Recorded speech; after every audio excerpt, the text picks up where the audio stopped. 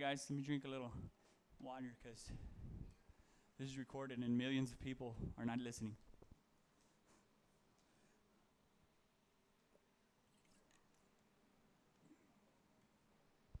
Okay, so typically whenever there's a holiday, I'm not too up on them usually because, not because I am being over spiritual, but because I'm very over forgetful.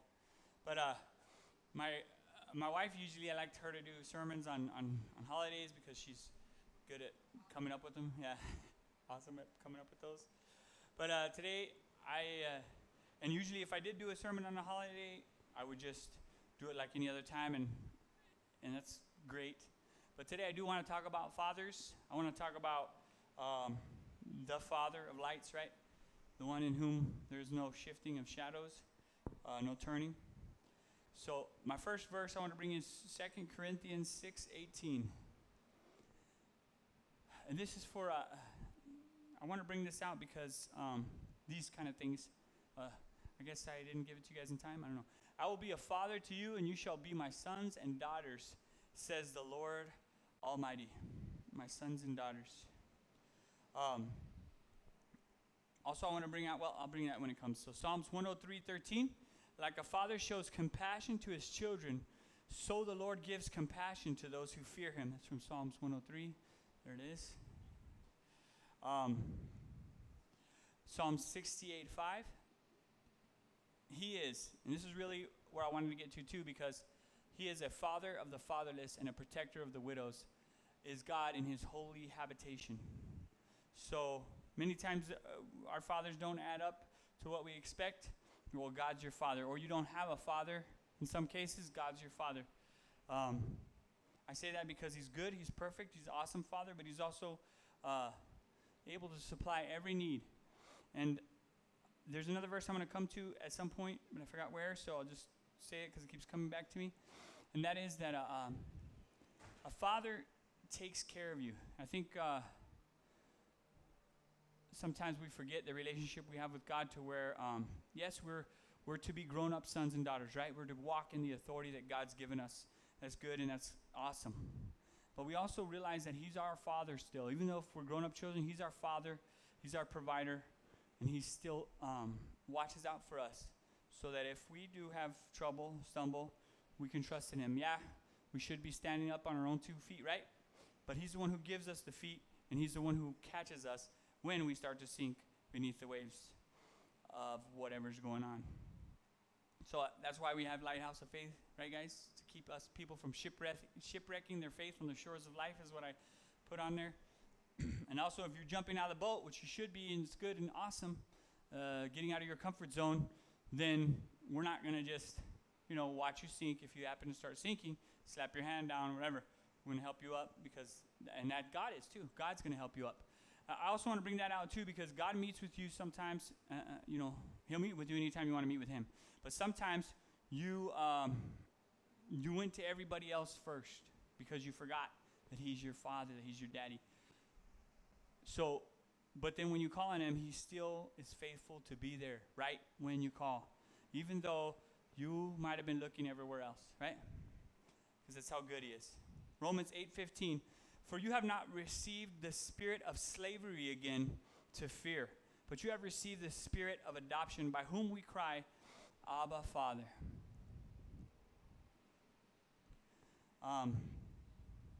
That's very important to me. We have not received the spirit of slavery again to fear, right? Seems like fear always wants to raise its ugly head. That's why I love that song, and I'm sure Austin does too, because he likes that guy. That fear, he is a liar, right? Mark 14:36, he said, Abba, Father, all things are possible for you. Remove this cup from me, yet not what I will, but what you will. I heard a lot of stuff about the Abba, Father thing before, and I don't know where the truth lies in that, because I did a little research and I didn't come up with anything super conclusive. So I'll just say this. Jesus was intimate with his dad, and he called him Abba, Father. So it's an intimate thing, right? So we have that opportunity. That's why it said that originally, you have not received the spirit of slavery again to fear, but you have received the spirit of adoption, by whom we cry, Abba, Father. So we have a personal, intimate relationship with God.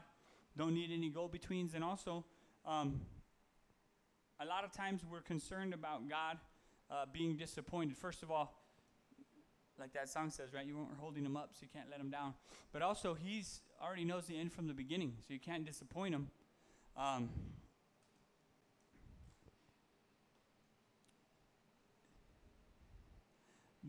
And also, I would say, it's kind of like, and I know people have used this before, so if you don't like it, sorry. It's like Justice, when she sees her son. If he starts to stand up and walk, if he falls when he's walking, she doesn't say, it's time to give up, don't go anywhere anymore, you're done. Even if he falls 7, 8, 9 times in a day, right? In one day, he falls that many times. It's not like she's like, give up, son, you're never going to walk. You know?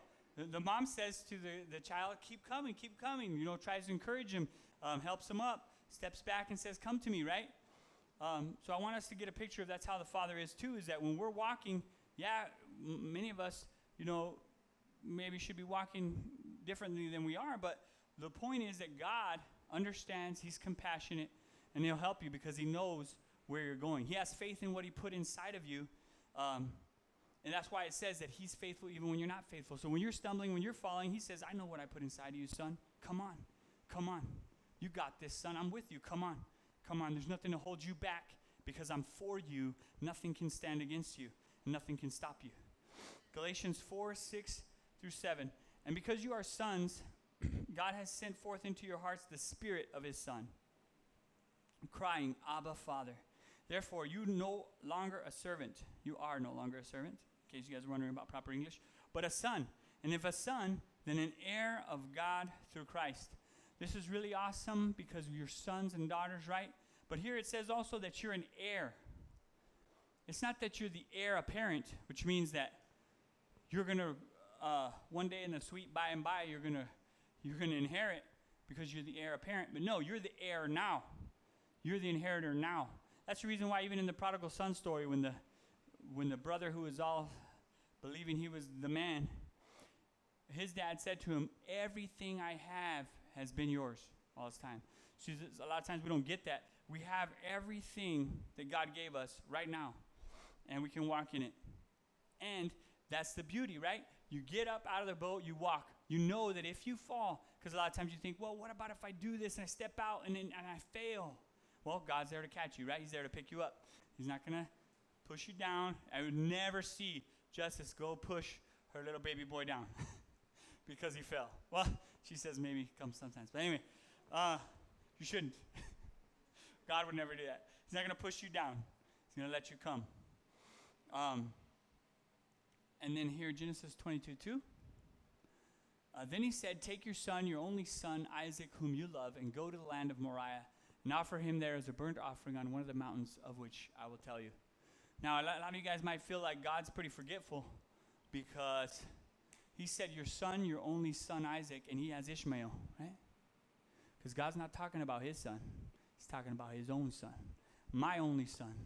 This is a type to show what he's willing to give for us, and that's what a father does. A father lays down, gives up.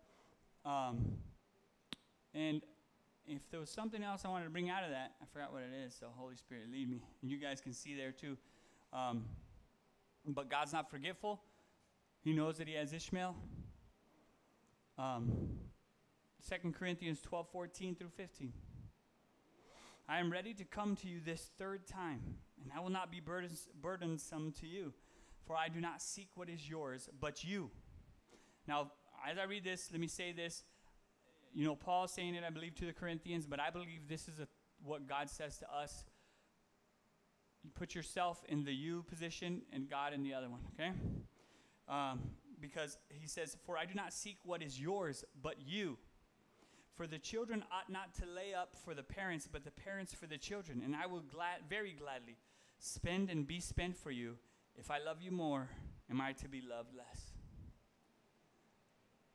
Because God emptied heaven. He paid the highest price for you. Nothing is too steep. He didn't go, whoa, that price is too high. I like those guys and everything, but that is too high. I'm not going to pay that price. He emptied it.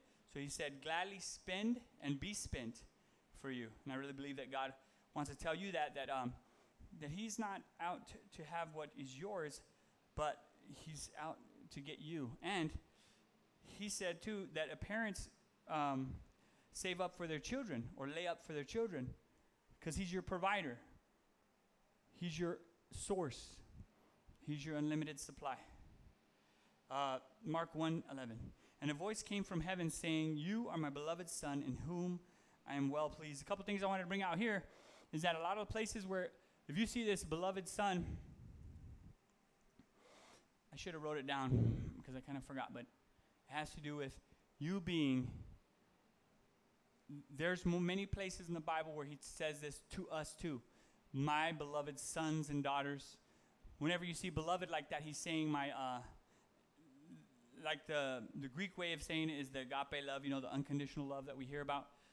But loved and well pleased. Even in the other parts where it doesn't say well pleased, whenever you see the beloved Son, he's using that same word that they came out with that whole sentence there, or phrase. Beloved Son, in whom I am well pleased. So I just want to say this to you, that God is well pleased with you. And he's well pleased with you based on who he is, not what you've done and what he's done, and not who you are. But he does love you for who you are.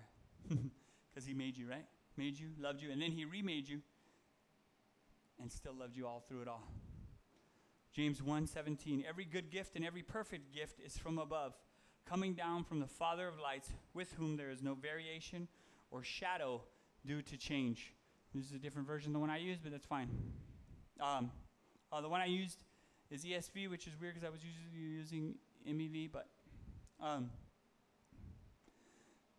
so if it's not good, it's not God, right? Because every good gift and every perfect gift is from above, comes from the Father of lights, with whom no change or shadow of turning. And the reason why he says that is because a lot of us get a schizophrenic idea of who God is, and we think, okay, he'll give us good, but then he'll give us bad. He'll give and he'll take away, because Job said that, but Job didn't have a Bible. That was way back in the day. He didn't know. Besides that, Jesus hadn't come and made all things new, right? So I want us to be clear that God doesn't change at all. There's not even a shifting of the shadow. There's not like any little bit of change in him, and he's always good and always for you. And he loves you, and he wants to pour out every good thing on you. He actually has, because the Bible says he holds nothing back from you, not even his own Son. And he's poured it out on you generously. It's time for us to walk in it, pick it up, and even if we stumble, just reach out for Daddy's hands, right? And keep going. Matthew 7:11. If you then, who are evil, know how to give good gifts to your children, how much more will your Father who is in heaven give good things to those who ask him? And that's just another thing I want to reiterate there. You ask God for something, he's not going to give you something bad. Like right before this in the parable or whatever, when he was talking, he said, if you ask him for something good like an egg, he's not going to give you a snake, or a fish, he's not going to give you a scorpion. So your dad, and and that's just a regular dad. He's talking about a regular dad like us who are dads here, which there's only 2 of us right now. But even we won't do. Some of you guys got something you want to tell me? What's going on? Even we'll give good gifts, and we are not perfect like our Father is perfect. We are now, you know what I'm saying, but men, and when he's talking about it, we're not. But right now, God has made us perfect, and it's not up to us to get that perfection. Praise the Lord God, because if it was up to us, how would we ever get there, right? But he has made us complete in Christ Jesus. So most important thing I want everybody to get out of that too is that, so if it's good, it's God. I don't know if you guys heard that David Crowder song. It says that. If it's good, it's God. Or they're saying it is good, so it is God. Yeah, something like that. Point is, if it's not good, it's not God. You don't have to put up with it. You can stand against it, and you can speak out, and you can call for your Father. So that's all I want to tell you guys. I love you. Have a great, wonderful Father's Day. Oh boy.